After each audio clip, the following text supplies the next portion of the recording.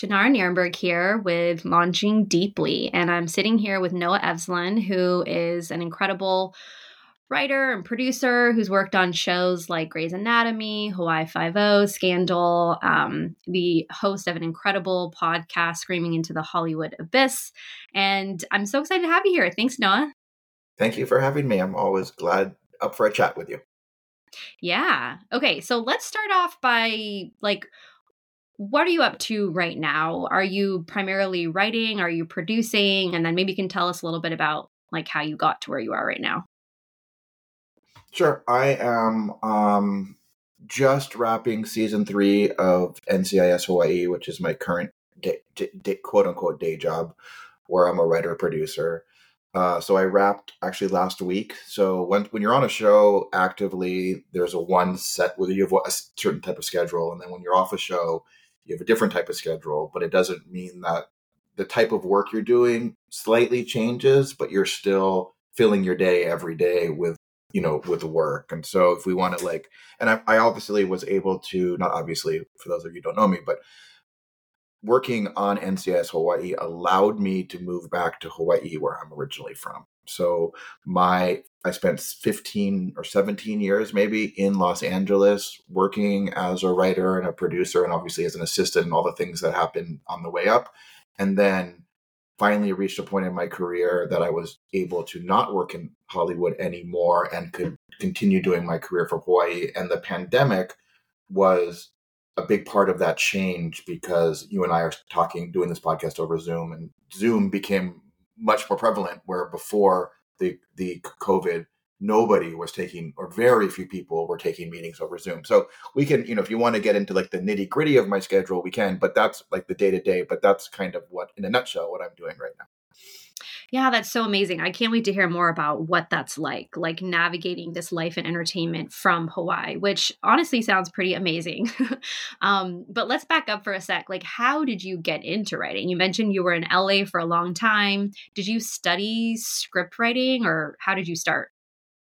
Yeah, no, I mean, yes and no. There's not through a MBA, it's not an MBA, through a MA program, or there was no official studying of screenwriter for me. I was a econ lit major in college, and then I have a master's degree in Eastern classic literature, and then I taught for a while. So although writing, especially poetry and other things, were really important to me early on, and when I was in my young 20s, I wrote a bunch of poetry. Obviously, poetry is dying, sadly. There's almost no career to be had in poetry anymore, but I loved creating little emotional moments in time. And then I was writing pretty bad novels. I think I wrote 3 of them. And, I wasn't really good at that form. I was much better at poetry. But then I realized somewhere along the way that the combination of poetry and prose really is screenwriting, because we are capturing the same emotional moments in time, and we're doing it in a very condensed way, formulaic way in some ways, because we have to keep it to a certain page limit, scenes are. And in order to figure that part out, I did have to study. And so I'm a big believer, if you follow my social media, that there are no rules really, that you could say there's a set of rules, and then there's always someone who's broken those rules successfully. So it's really hard to tell a young screenwriter, you need to follow these rules. And when screenwriters do follow rules, the writing tends to become overly formulaic, and that's really hard to sell. That said, you can't, where this is a podcast, so you can't see, and you can't see it either, but right to my left is a low bookshelf, and it's filled with screenwriting books, because I actually did read them all. And when I loved it. I loved reading all the different theories and reading all the different histories. And then when I finally got into Guild, you get sent all of the for your consideration screenplays for different awards. So I have all the books of different screenplays that I really enjoyed the movies for. So I got to read how my favorite screenwriters did it. And for a long time, when I was coming up, there wasn't an easy way to get screenplays. So you could go to the WGA library, and occasionally a garage sale, there'd be a random screenplay for sale, but it was hard to find. So getting these things and learning the craft by reading was really helpful to me, and by writing. And eventually, I was in Hawaii. I had to decide what to do. And my wife, luckily, we were married. I've been married for 20 years, still married.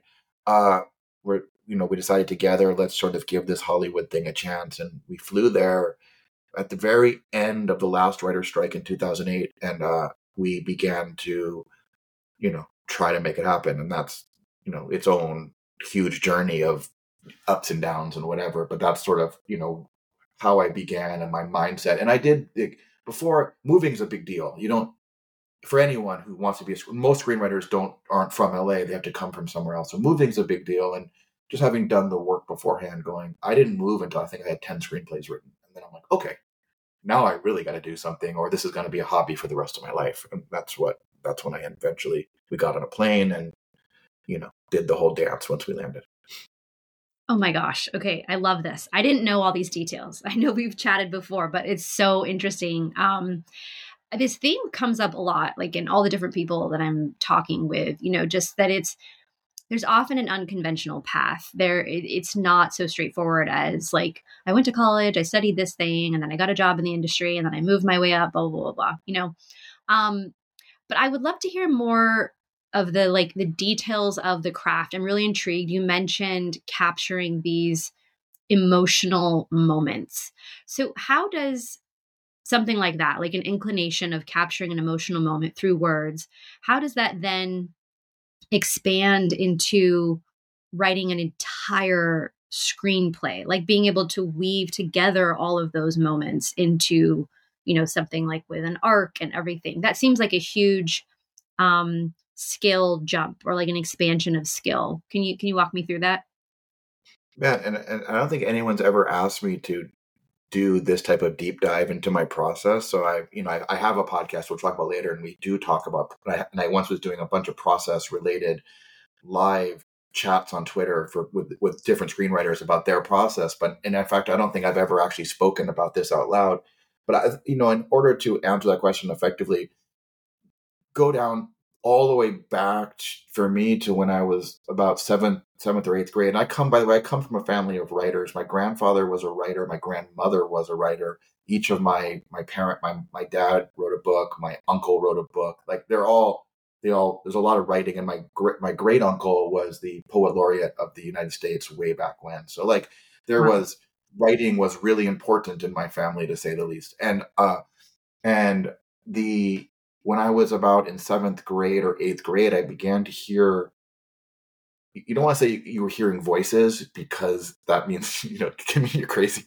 I wasn't going crazy, but I'd get this weird feeling, and I'd hear turns of phrases, or I would see something in my head that felt alien to my own experience. And so in seventh or eighth grade, I began to write. And I think that's what writers begin to do when they get this weird feeling that we can't explain. I think Ken Kesey called it being an organic transcriber of someone else's story. And I think that's even why he quit writing, was like he didn't like to be someone else's pen. But for me, it's kind of like a flow through. I think Brian Koppelman on his podcast calls it going into the zone for writing. You're trying to access something, and you're trying to find that flow state. And it doesn't come often when you're a professional writer. More often than not, you're just doing the grind. You're writing. You got it. That's, in like any professional sport, you're not always going to be in the zone. Some days you just got to go out there and throw the ball or hit the ball.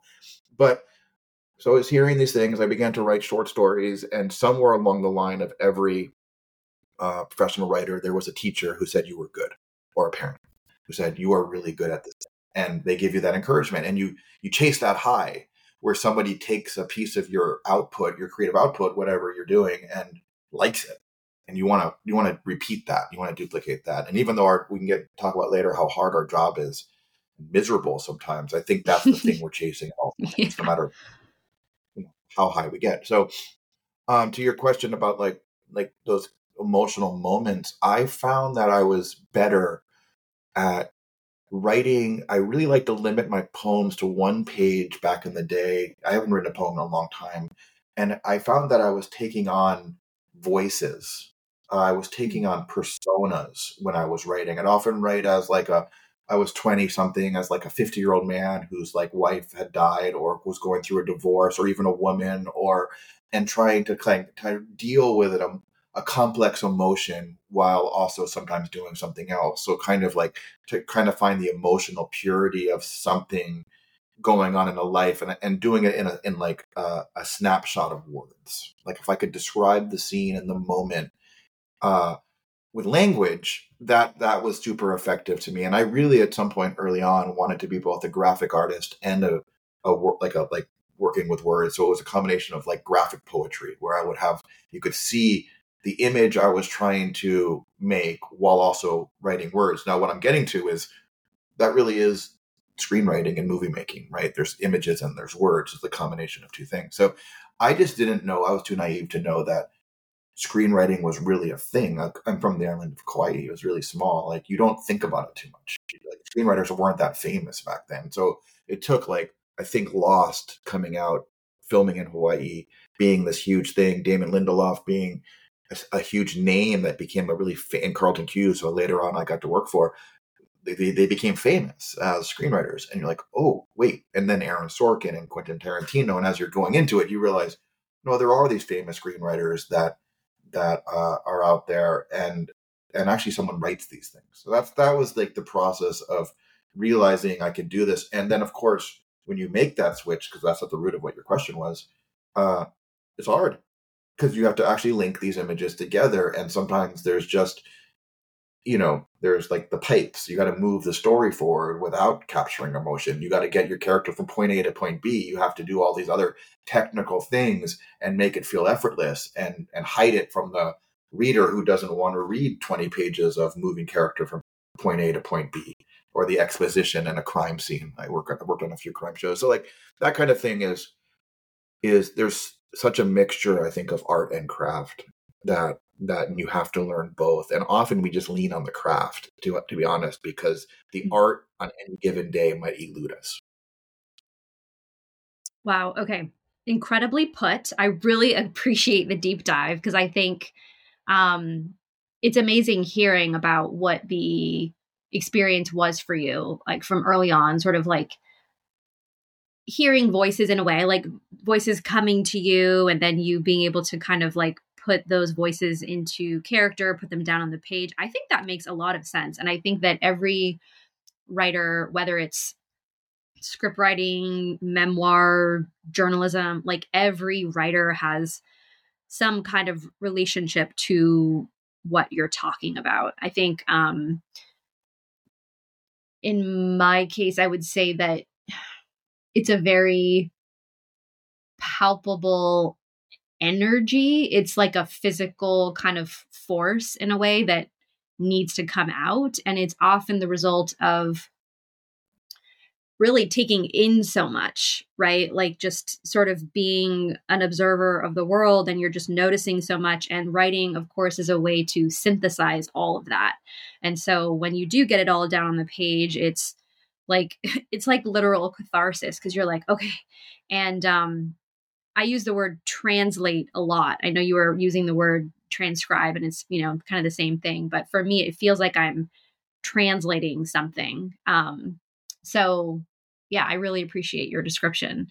So, okay. So then how do you go from that experience? Like you identify something, you name it, you realize, okay, this is an actual career path. And then like, how do you go into the practicalities? Like, did you have to do a bunch of networking? Were you applying for actual jobs, or what was that transition like? Yeah, I mean, this story I've told on my podcast, but I will tell it again here. And by the way, for those listening, the name of our podcast is Screaming into the Hollywood Abyss, and it's a very industry-related podcast where we interview showrunners. Mostly I'm in your seat just asking the questions, but occasionally we'll do a little chit-chat and my stories will come out. And so in this case, I feel like, obviously preparation is really important. Like I said, I had 10 screenplays before I moved, and doing the work is super important. But I landed in Hollywood in 2008, and I had a lot of friends that I made back then, aspiring screenwriters who were super talented, as talented as I am, or I was, and they never got they never got their break. And I consider it like a game of pachinko, and we're all balls. We're all the little balls, and you have to get into, there's only a certain amount of holes that a ball can fall into, and your ball has to fall into that hole. And the ball, everyone who has a ball has done the work to get a ball, and now you just has to fall through the pachinko game to fall into the right basket and for things to work out for you. And so I got, you know, lucky, I would say. There was privilege. Obviously, we talk about this as well. Like, there's no nepotism in a way. Like, I didn't have my grandfather was a writer, but I wasn't like there was a powerful uncle in the business who helped me. But there was, and I said this before. I was from Kauai, small island, knew nobody. One of the big dilemmas was like, what do you do when you land? You're going to just move and then we're going to throw screenplays over hedges. Like, what's the plan to get yourself read? And my aunt, who's from New York, best friend had a daughter. And so my aunt said to me, my mom's like, my Noah wants to move. He wants to try this, but he doesn't know anyone. And my aunt was like, well, my best friend's daughter's a screenwriter in Hollywood.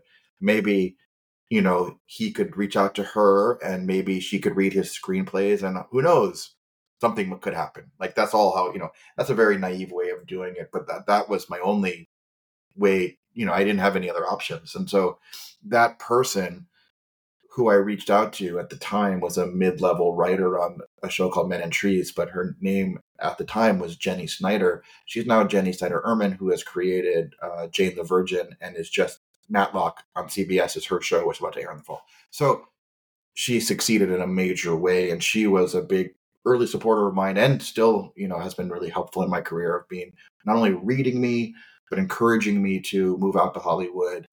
And then once out in Hollywood, I met somebody else who read me, submitted my work to their reps. Their reps signed me, and then their manager signed me, and then we found an agent. So that was like that can be a really big hurdle for a lot of people. And that part of my career went fairly smoothly, thank God. But then it was like a lot of writers think once they have the agent, once they have the manager, that's it. They're in, gates wide open, stuff's getting to everybody, and a career is going to begin. And that's not the case almost for anyone. Definitely wasn't the case for me. So it was like, now I have an agent and manager, and I'm not working still. So like I went backwards to interning. I had some like money saved up from the old work I had done as in Hawaii, and my wife was working, and I interned for a little while because I didn't know anything about anything. And then I became an assistant and was like serving coffee, and I was in my mid-30s. So it was like going backwards from I taught at the college, and I was also owned a company where we did live concerts and shows, and I had lots of people that would work for me on different occasions, and running my own business, and then being the guy that's serving other people coffee in my mid-30s. But I had to wrap my head around that and be okay with that. And I was, because I was in it. I was like, now I'm through a certain set of gates, and those gates my career hasn't started necessarily, but I'm now watching things getting made and going to set and being in it. I was in a writer's room as an assistant. So it was like, this is, how it's all made. And I was able to learn and process, and my writing got better. And eventually that helped me, get my first work. Yeah, I think that experience is gold, right? Because that's the big mystery, I think, for so many people who do want to get into the industry is like, how does it actually work? What is a writer's room? And, how do you get in there? What do you do? And all of that. And I think what I really appreciate about what you're sharing as well is just, the humility that it requires. You were successful, you were teaching, and you had your own business, and then you had to go in and learn something brand new. In your podcast, which I'm a huge fan of, everybody should go listen, Screaming into the Hollywood Abyss.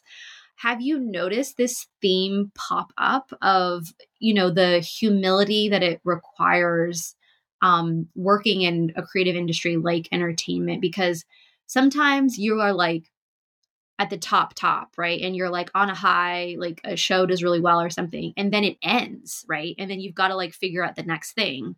And there are periods of quiet, there are periods of no pay. Like, in my view, it requires a lot of patience and humility. And I'm wondering if you've observed that, like with all the interviews that you've been doing. Yeah, absolutely. I mean, definitely there had to be a certain amount of humility to go serve coffee. And so one of the other assistants, or I think was a writer at the time, was like, yeah, I know I know you're a writer, but right now you just need to serve the best cup of coffee you know how to. Right. That was the advice, because nobody, when you're on a staff, we all know that the assistants have ambitions to be writers, but at this second, they're doing a very different job. Right. So there's that: work hard, make friends. These friends will help you out later in your careers. but make genuine friends. Don't just, in Hollywood, often people look behind you to see who else is in the party that will help them more. Don't be that person. Just be genuine, be authentic, and but and you yes, humility, but more there's also sort of a lack of humility in a weird way, because deep down you need to know you can do this, or why go through the pain. Like, I didn't have to be an assistant making zero money, not a non-livable wage, basically, at the time of my life. Like, there's a lot of other things I could have done, but I knew deep down that if given the opportunity, I was hoping I could succeed. You never know until you're actually playing the game, right? Until you're in, the coach puts you in. But you do get, sort of a related word, I think, is you get humbled a lot. Mm. You get Mm-hmm. humbled by this business because, like you said, you get fired. There's always a better writer, as my son will often say from Star Wars and other things. There's always a bigger fish, and if that fish swims by, the people that are looking at you with a lot of attention will suddenly look at the other fish, and you get no attention, no matter where you are in your career. And a lot of the showrunners I've interviewed, that's still their experience of, there's always a bigger fish. There's, unless you are at the absolute top of your game, like the Shonda Rhimes, who I was lucky enough to work for a number of years, they are the biggest fish. But even they have unfulfilled dreams that are still trying to, someone like that, maybe Shonda wants an Academy Award, maybe Shonda wants, to win more Right. Emmys, maybe she wants her Breaking Bad, they still have things that are unfulfilled in their life. And I do find that as I climb up the ranks, you have these dreams. My dream is to join the WGA. Check. My dream is to be a staff writer on a show. Check. My dream is to be a writer producer on a show. Check. My dream is to sell a feature. Check. My dream is to do this. Dream is to sell a show.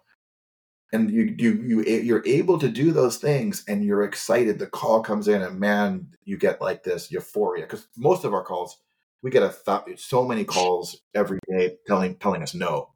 They don't like our work, or they didn't connect, or they're passing. And so suddenly, like I said, like another game of pachinko, but this time it's your own career, your scripts, the things you're trying to sell. One lands in the bucket, and it's good news, because your agents almost always email bad news and call with good news. So, like, if the phone rings from your agency or your lawyer or your manager, most likely, unless it's truly awful news, which also sometimes happens, they're calling you with a good piece of information for you. So, like, it's so exciting. And oh my God, I just sold something. They want to buy my project. And then for me, and I can't speak for the other writers out there, but I know there are others like me, that excitement lasts.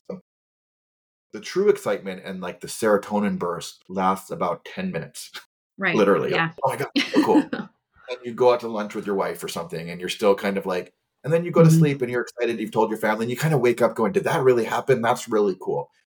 But even by that moment, the anxiety has started to like creep in. Now I have to execute. Holy Right. crap. Now I have to make this. Oh, is the deal going to fall apart? Is there going to be a bigger fish coming by? Like, they're going to decide they don't want my project anymore. They want that similar project. And they're going to say, sorry, business affairs is backing out. You get all of your brain goes into overdrive. And I just, there was a moment the other day where I was like, I love to surf. People know that. And I'm like in Hawaii. I think I had just come from a long day of set, working with some of the people that I was in many years before I would have dreamed to have worked for. I got good news about a project, and I was surfing. I'm like, you got to remember these. You got to try to hold on to this for a second, because this is all good stuff. On the other hand, I've also had cancer, and all of those other things begin to kind of creep in. So it's like, how do you hold on to the good? It's sort of, and that's an ongoing process. I think most writers, can't do that. There's not in our nature to do that. So, like, whatever makes us a writer also makes it very hard for us to hold on to that. So that's part of the journey, and that's something you need to take all those wins and file them away somewhere, because they really do need to offset the pain Mm-hmm. of this job, which I just described last night on my own podcast as both the absolute best job in the world and the absolute worst job in the world at the exact same second.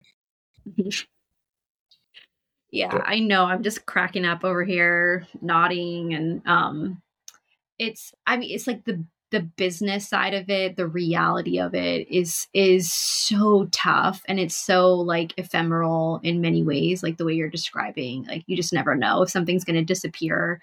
And it's the same thing. I mean, everyone I'm talking to, and even in my own experience, like in book publishing and the writing world, there's so much to manage. There's so many different relationships to straddle. There's what's happening in the news cycle. There's all these different variables that you can't control, which I guess is kind of part of the art of working in the industry as well. It's kind of like you have to be aware of all those factors to like stay on top of your game, stay on your toes in a way. To like the pressure kind of forces you to always be at your best in a way. And like, I agree, it's incredibly stressful. I think it has also taught me to really learn how to breathe and be patient. Like in my world in book publishing, like last year, there were just tons and tons and tons of editors who left the industry, actually. So I have my second book is coming out, but as a result of that, I've had to be really, really patient because it's delayed everything. If you have one person managing a project, they head out, then it turns to somebody else, and so in some ways it has forced me to get creative in other ways, like put my energy into other projects, or even like focus on my health and my family and my own well-being. I'm sure you can relate to that, right? It's like this constant balancing act. But yeah, so I think it's good to talk about this stuff and get it out in the open because it's so normal. Yeah. So how are you managing all that now? Like is being in Hawaii, has that been a really positive thing for you? Because it's like you're closer to home. I imagine balance would be better there. You're in nature.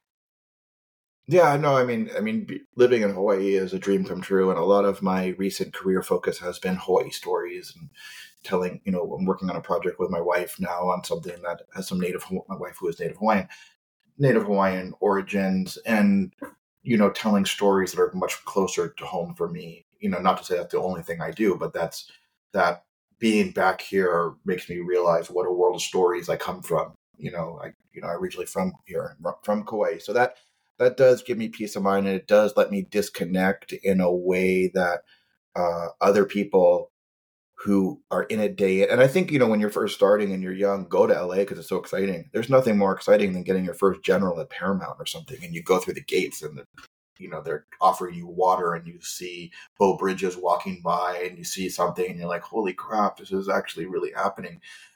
I have stages here and the studios here because we actually shoot here in Hawaii, the show that I'm on. But so I get some of that experience, and we get famous people coming through, but it's like, it's a little bit different, more nuanced than what is happening there in Hawaii. And I will say though, back on the subject of sort of like doing the work, like I think what really baffles me sometimes, and I don't mean to be disparaging, because there's really two kinds of writers.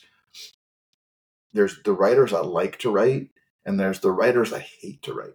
And I actually think, in my experience, there are more writers that hate to write than there are writers that like to write. It's really hard for them. And yet they still manage to get up every day and do the work. And I feel so blessed that I like to write. When I have an idea going, there's nothing that I want to do more than run to my keyboard and put it down on the page. And I feel like going back to that full circle to when I was in seventh grade or whatever. And I was just talking to a buddy of mine. We were playing a video game together who's another writer, and we were like just chatting about our processes. And I know he likes to write too. And I was saying, like, I still get that feeling in my chest, just like a weird discomfort. Like, I know that it's not going to go away until I go sit down and write something. And I don't even know yet what I want to say. And I know when I get that weird discomfort, I'll probably be writing better than other days where I just force myself to sit down at the keyboard and do the work. I will say that the one thing that is much harder about working from Hawaii is working from Hawaii. Like, it's gorgeous outside. And so there's like days where you're like looking out the window going, like, what am I doing? I need to go surfing or go hiking or be outside. But I really have to like close my shades, turn on temperature control, like shut all that off because you do have a desire. In LA, it was different because it was hot or it was cold, or I was like so much more in tune with just being in my office and doing the work all day. And the last thing I'll say on that subject for anyone who is trying to figure out how to do the work and you're out there not doing the work, I think the moment you treat it as a job, like I will write late at night. Sometimes I will write on the weekend sometimes, but I don't punish myself if I don't do those things. It's 9 to 5, 9 to 6. And I tell my other co-writers that I work on projects with, like, the weekends is my family time. Like, I know you have a great idea and this can be all encompassing, but like setting those boundaries really, if it's 11 o'clock in the morning, I shouldn't be playing video games. Like, I'll let myself go surfing or go, because that's exercise. I'll let myself get like an hour of exercise. That's what I do to go outside, but like keeping physically strong, but like get back to your chair and I'll look at my schedule and be like, okay, I have like 2 meetings and I have, the rest is, this is 3 hours of writing, 2 hours of writing. What am I going to do? Am I going to work on a pitch? Am I going to work on a script? And I think, you had a question about process. I think to succeed, you have to be working on a lot of things at the same time. So it's managing what you're doing at that second and every day is sort of a big part of what the job is.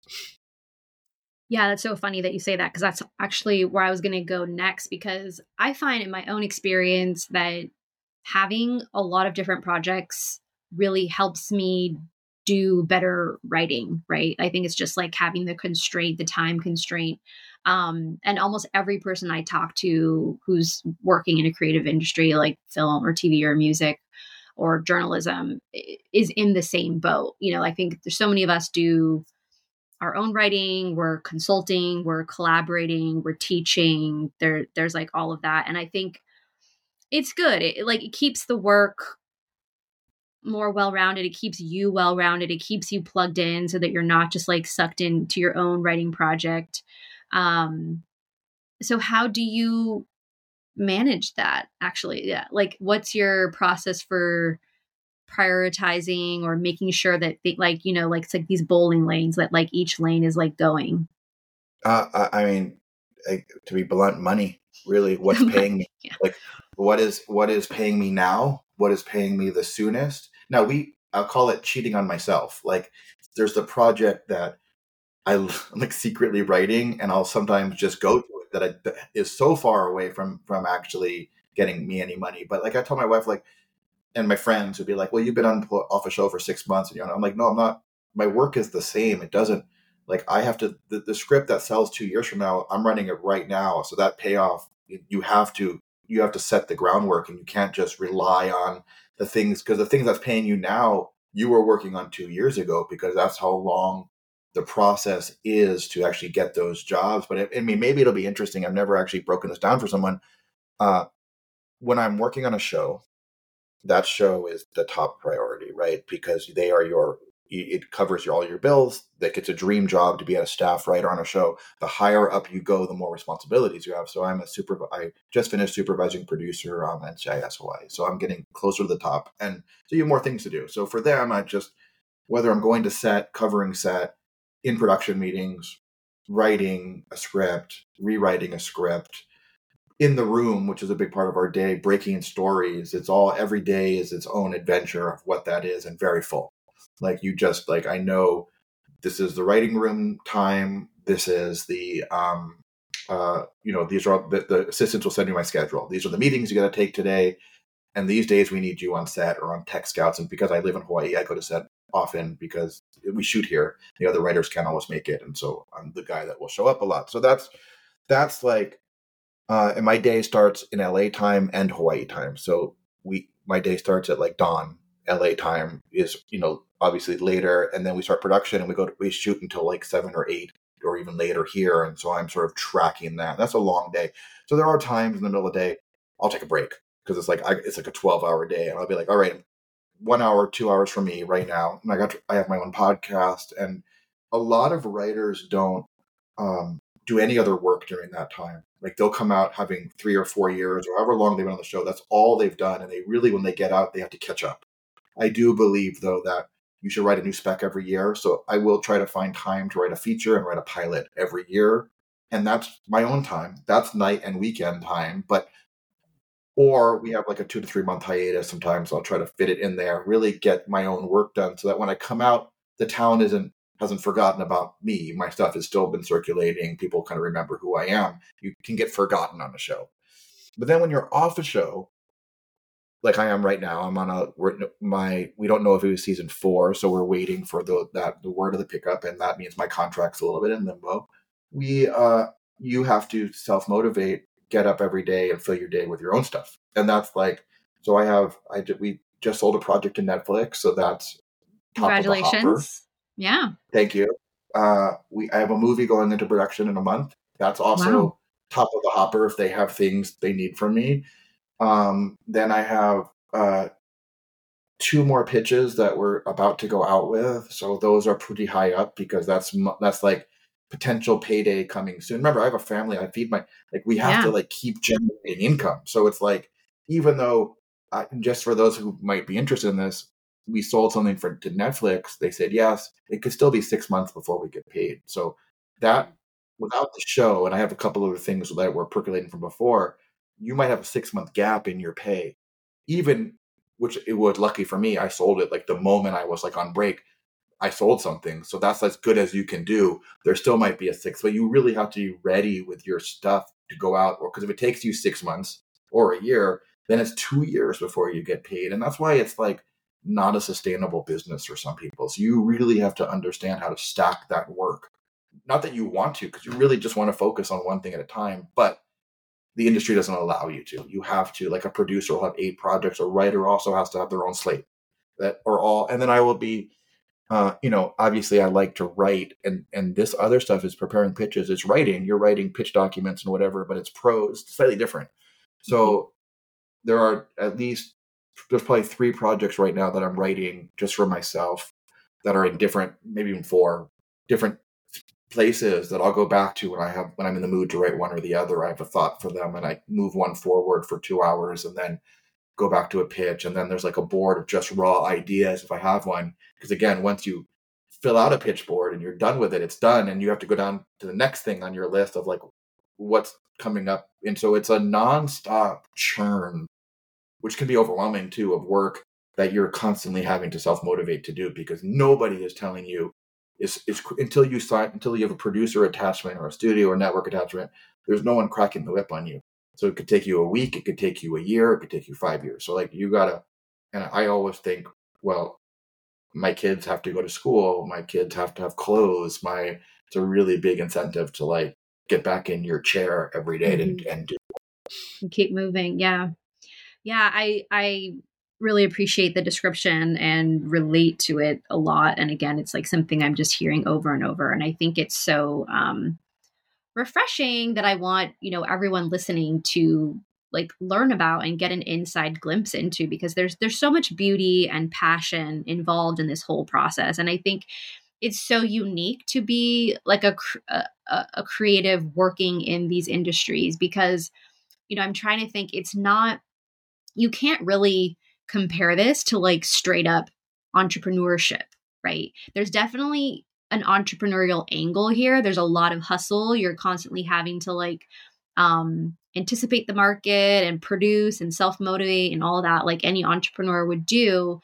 But it's so different from building a business because it's you are your product, right? And I guess that's the gift of it too. It's like you as a creative person, especially as a writer, it's like you are the vehicle for the work and for the product, for the output. And so you are also simultaneously benefiting, and it's serving you because you're getting to sort of be this generator of creativity, and then you see the result and you get to chase that high like you were talking about earlier.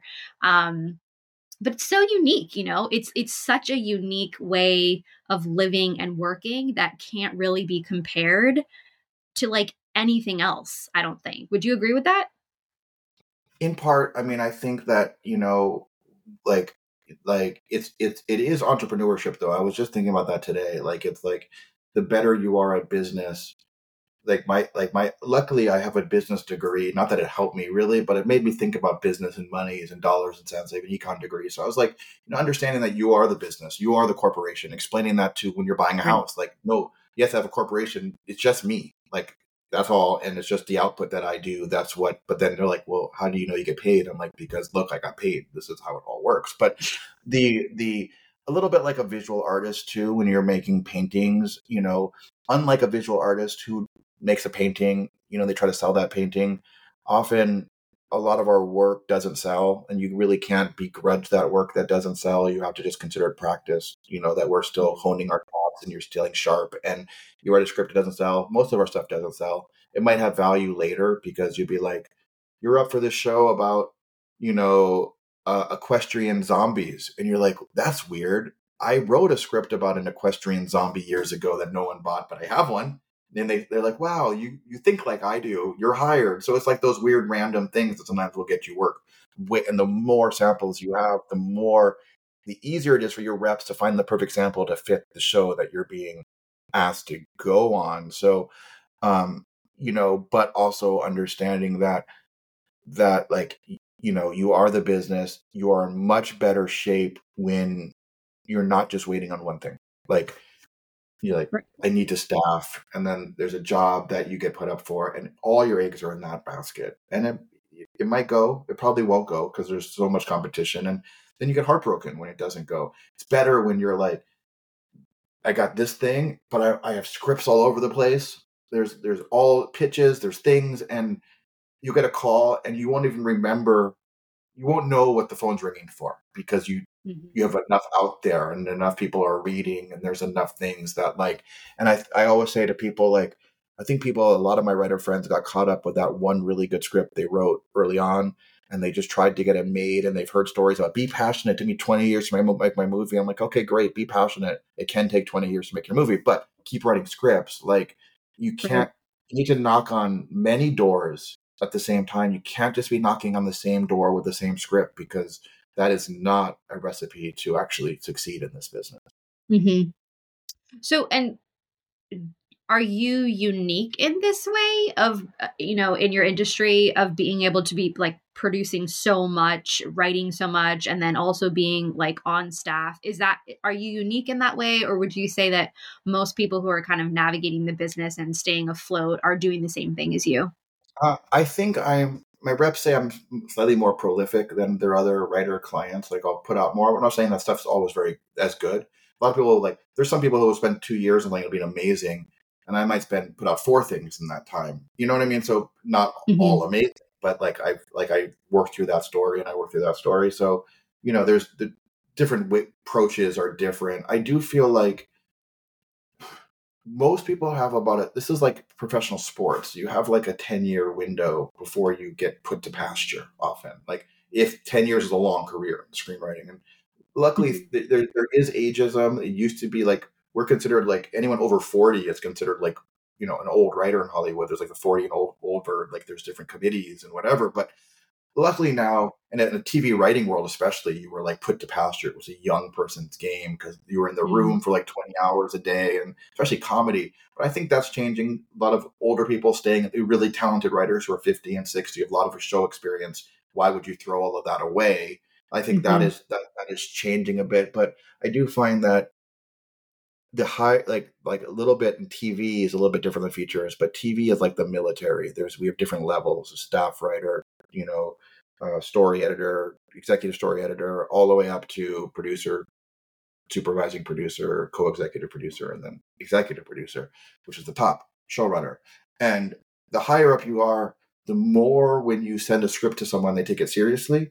And the more when you try to sell something to a network, they take it seriously because they know you've put the work in. They know that you've been on a lot of staffs, you've put the years in, that you're not, there's some really talented young writers who have done one script. And the question on the table is, can they execute this idea that they have the way? And they don't know, did it take them 8 years to write that one script, or is it that the level that they're at all times? And the longer you're in it, the more comfortable the execs are selling you up the chain. Everyone's sort of covering their own ass. They don't want to hire a new writer, him fail miserably, and then they're out this big fee, right? They would rather. So I guess the higher, the point in all of that is, like, you really have incentive to work hard.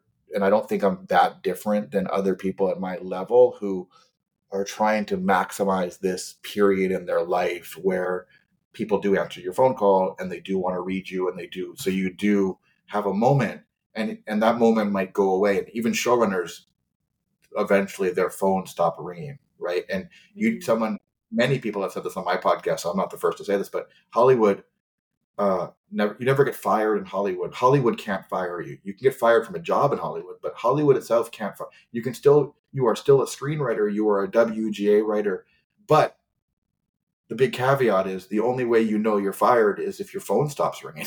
Like nobody's calling you anymore. Then that's a real problem. And that's a whole other problem where you can have other people on your show who have had to self-invent many times because their phone did stop ringing. And then they wanted to continue. So they had to do something spectacular. And that's normally what that is writing their way out of that problem. Like they're writing a genre that's kind of dead. They have to write into a new genre. They have to do something that gets the spotlight back on them. And that is like, if we, thinking back about it, if you could be a plumber and you like being a plumber, if you like being an accountant, that there's just so much less uncertainty than the job that we are in today. So like, that's why we say, full circle way of saying, man, the highs are high, but the other stuff is really hard. And it's really hard in a way that's not hard for a plumber. Like you might not like the plumber's work. There might be a leak, but they are not taking that personally on a core ego level, really. They fix the leak or whatever. They say, sorry, you have old pipes. Like in our case, when someone doesn't like our work, you take it really personally, and that's something you have to overcome. But like that's also really hard of being like, I didn't like this. And you're like, what you're really saying, what it feels like is you don't like me. Right. And that's difficult to separate yourself. And of course you learn how to, and it's just the work and not everyone responds to it. And there's ways you can, overcome that. Yeah, I mean, I think that's a huge part of being a working person in any of these creative industries is just like learning to just handle rejection and just accept it as like, an almost daily thing. And I mean, that's part of why I love your show too, is it just like normalizes that experience, and you're interviewing such incredibly successful people who talk really openly about that. And it's the same thing in my industry, as a if you start out as like a freelance journalist, you're constantly pitching and you're constantly hearing no, and you just keep going and going and going. And eventually, if you keep at it, leads to books and, all that stuff. One thing I wanted to ask you about is your experience working with managers and agents, actually. Did you have to work with like a few different ones before you settled into like one that was a really good fit? And do you feel like that has been a big part of your success? Because I think this is unique. Not every creative industry relies so heavily on agents and managers. Yes, yes and no. I'm on my third set of agents. Sometimes you outgrow each other. So that's also, or they leave the business. So it's not always like one is firing the other. And sometimes it never really was a good fit because they're your creative partner. And I'm on my third set of managers, but I've been with my same management group for over a decade. So once I found the third one, we sort of locked in and we have nice rhythms with each other and we grew together. And this, I'm not, that works well for me. So it's like, and then my relationship with my agent also worked well right this second, but this is a newer relationship. So it's not a decade old. So like you do, and there's different reps who are better for you at different times in your career. Some are really good at launching young writers, and some are really good at staffing, and some are really good at feature films, and some are really good at, so like if your career is moving into a different area, you might want to find the person that has those relationships that's going to help you, because you're paying a big chunk of and I've only been with one lawyer, by the way. So my lawyer has been the same the entire time. That's 25% of your paycheck is going to all of these different people. I have 9 people, I think, on my team that, I have to pay out. So and you're paying them because they're finding you work. So it's all worthwhile, but it's like, you want to make sure those relationships are working for you. And another time when we have more time, there's a whole discussion to be had about managing your managers and managing your agents, because the expectation doesn't meet the reality, and it's not the agent or manager's fault. It's the expectation's fault. And you have to learn how to best use your managers and have them work for you the most effectively. And it took me years, I think, to know how to do that better. Like, and that's a whole, like, different discussion for a different time. This time for people to think about. Okay, so you mentioned you have 9 people. So, I mean, I know like the manager, agent, lawyer, what other people are in your orbit to like There's make this just all work? multiples. All of these people work in teams now. I Okay. have 8 people. I have four people on my management team, and then there's more because there's actually the coordinators and the assistants. So like, but there's 4 key managers for me, and then I have 3 agents at the agency, and then I have 1 lawyer, and that doesn't include any of their people that are supporting them. So there's 8. That's a team of 8, and then I have an accountant, but that's a very different that runs my corp. So like, that's Mhm. like, that just keeps this operation moving forward. Yeah. And so sometimes you get paid really well, but a lot of that pay is going out to supporting this, and that sort of all works in synergy if it's working well. hmm Okay, so this makes the case even more that this really is like business, because I mean, what you're describing is like an entity, like a little organization. It's just different. Everyone's sort of working on a contractual basis. You know what I mean? Yeah, no, and then for sure, and then when you're working on a show, it's a bunch of little businesses merging for a while to Mm, make something. And not only in writing, there's a bunch of the best. Everyone who works on a show has talented craftsmen and artists themselves, whether it's set deck or costumes or whatever, and directors, and they're all little corporations. And so Hollywood is made up of thousands of little artistic corporations that come together to make a mm, product just in a particular time and space, and then separate again and create a new form to create a new project in a different, time and space and form. So that's yeah. sort of how the business side, but it is show business. It is a business, and we are doing it. It's just too much work. I mean, there are times where I do, working for free. It's like, yes, of course you have to, and it's because you love to do it. But thank God you get paid, because it's just it's emotionally draining at all times. And so I don't think any of us really get paid to write. We get paid for all the other stuff that we have to deal with emotionally. The writing is the hmm fun part. Yeah, that's a good point. Um, yeah, this theme again has come up quite a bit, like just the temporary nature of this, just like you were describing, all of these incredible people coming together to produce something and co-create something, and then like it's over and you move on to the next thing. And it's like you're just sort of like different temporary villages at all times. Which I think is also like so rewarding. Um, I would love to hear about where you are wanting to move creatively next. I mean, your background is so interesting. You've studied so many different things, and do you feel particular inclinations in the future of your work? Like, are you wanting to look at, I don't know, like science stories or romance, or like where are you headed?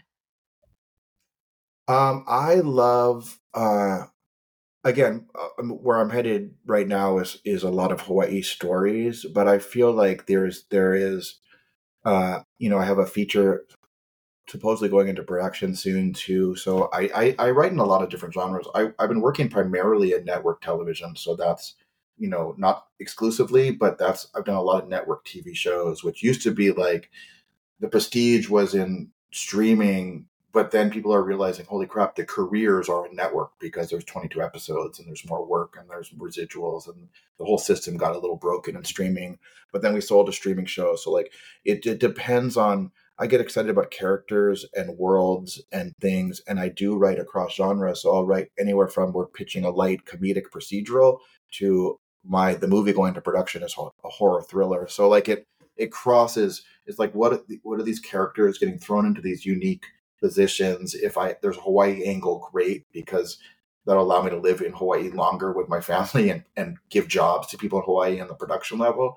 But the movie that I wrote is not set in Hawaii. A lot of my features and whatever, they're everywhere. But about 75% of my current focus is like Hawaii based ideas that I feel like I can execute, and hopefully to get to a point where, again, working with my wife, who's as a producer on my latest project, uh, helping other people in Hawaii get their projects made. That's a real big goal of ours. But that's like, I feel like I need to have my own TV on the show on the air first, Once that happens, I feel like I'll be in a better space to support and nurture people coming up and helping them get their shows on the air to really help with the Hawaii film community in my way, and the other people are helping it in their own way as well.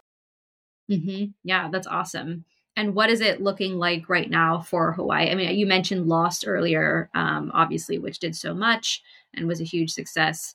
Um, are there sort of big productions like Lost in the works, or what is it looking like I mean, for me or for Hawaii? for Hawaii? Oh yeah, no, NCIS Hawaii that I work on is a mass employs 240 people. There is you know, there's Lilo and Stitch is going back into production right now, so there's another hundreds of people that are employed. There's always productions coming through. The Mm. idea is what the people here in Hawaii that are writing and both above the line and below the line. I hate actually the term above the line because we're all just people making movies on different parts of the industry. But we're all, I think, what we're all unified in trying to do is to try to keep the voices and the stories about Hawaii being told from Hawaii, and so more native voices, more indigenous voices, and then also making sure that the department heads are from Hawaii, because a lot of times these productions have to fly in department heads because they just haven't yet found the department heads here or trusted the department heads here, and there's a lot of really talented workers here. So really moving up everyone so that my dream would be to have a thing that is written in Hawaii, starring people from Hawaii, crewed up by people from Hawaii, and something that relates to a much larger audience. That is the goal that not only I am working towards, but a lot of people are working towards a lot of different angles.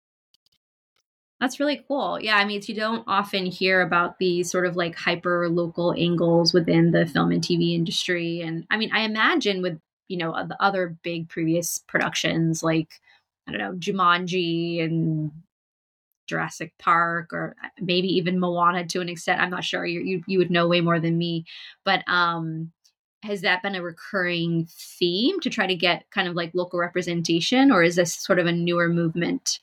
No, I mean it's hopefully been going on for a while. My good friends wrote the Moana movie, and a friend of mine is just hired to write the Lilo and Stitch movie. So like, it's getting better, for sure. But a lot of times there are things that are coming in from the outside, people writing about Hawaii that haven't spent any time here, and so that's also sort of there's both pros and cons of that. One, the pros is there's another show set in Hawaii that's great because it's work for everybody. And the cons are sometimes you really got to strive to get the authenticity correct. So like that's because some people, if you don't live in Hawaii, you're not going to have an understanding of what Hawaii is all about. So that's those are some of the challenges. But the goal really here is, and there's some bills and legislation on the table too to help support it, is make sure we have enough facilities, stages, workers, because this is Hawaii shouldn't just rely on tourism.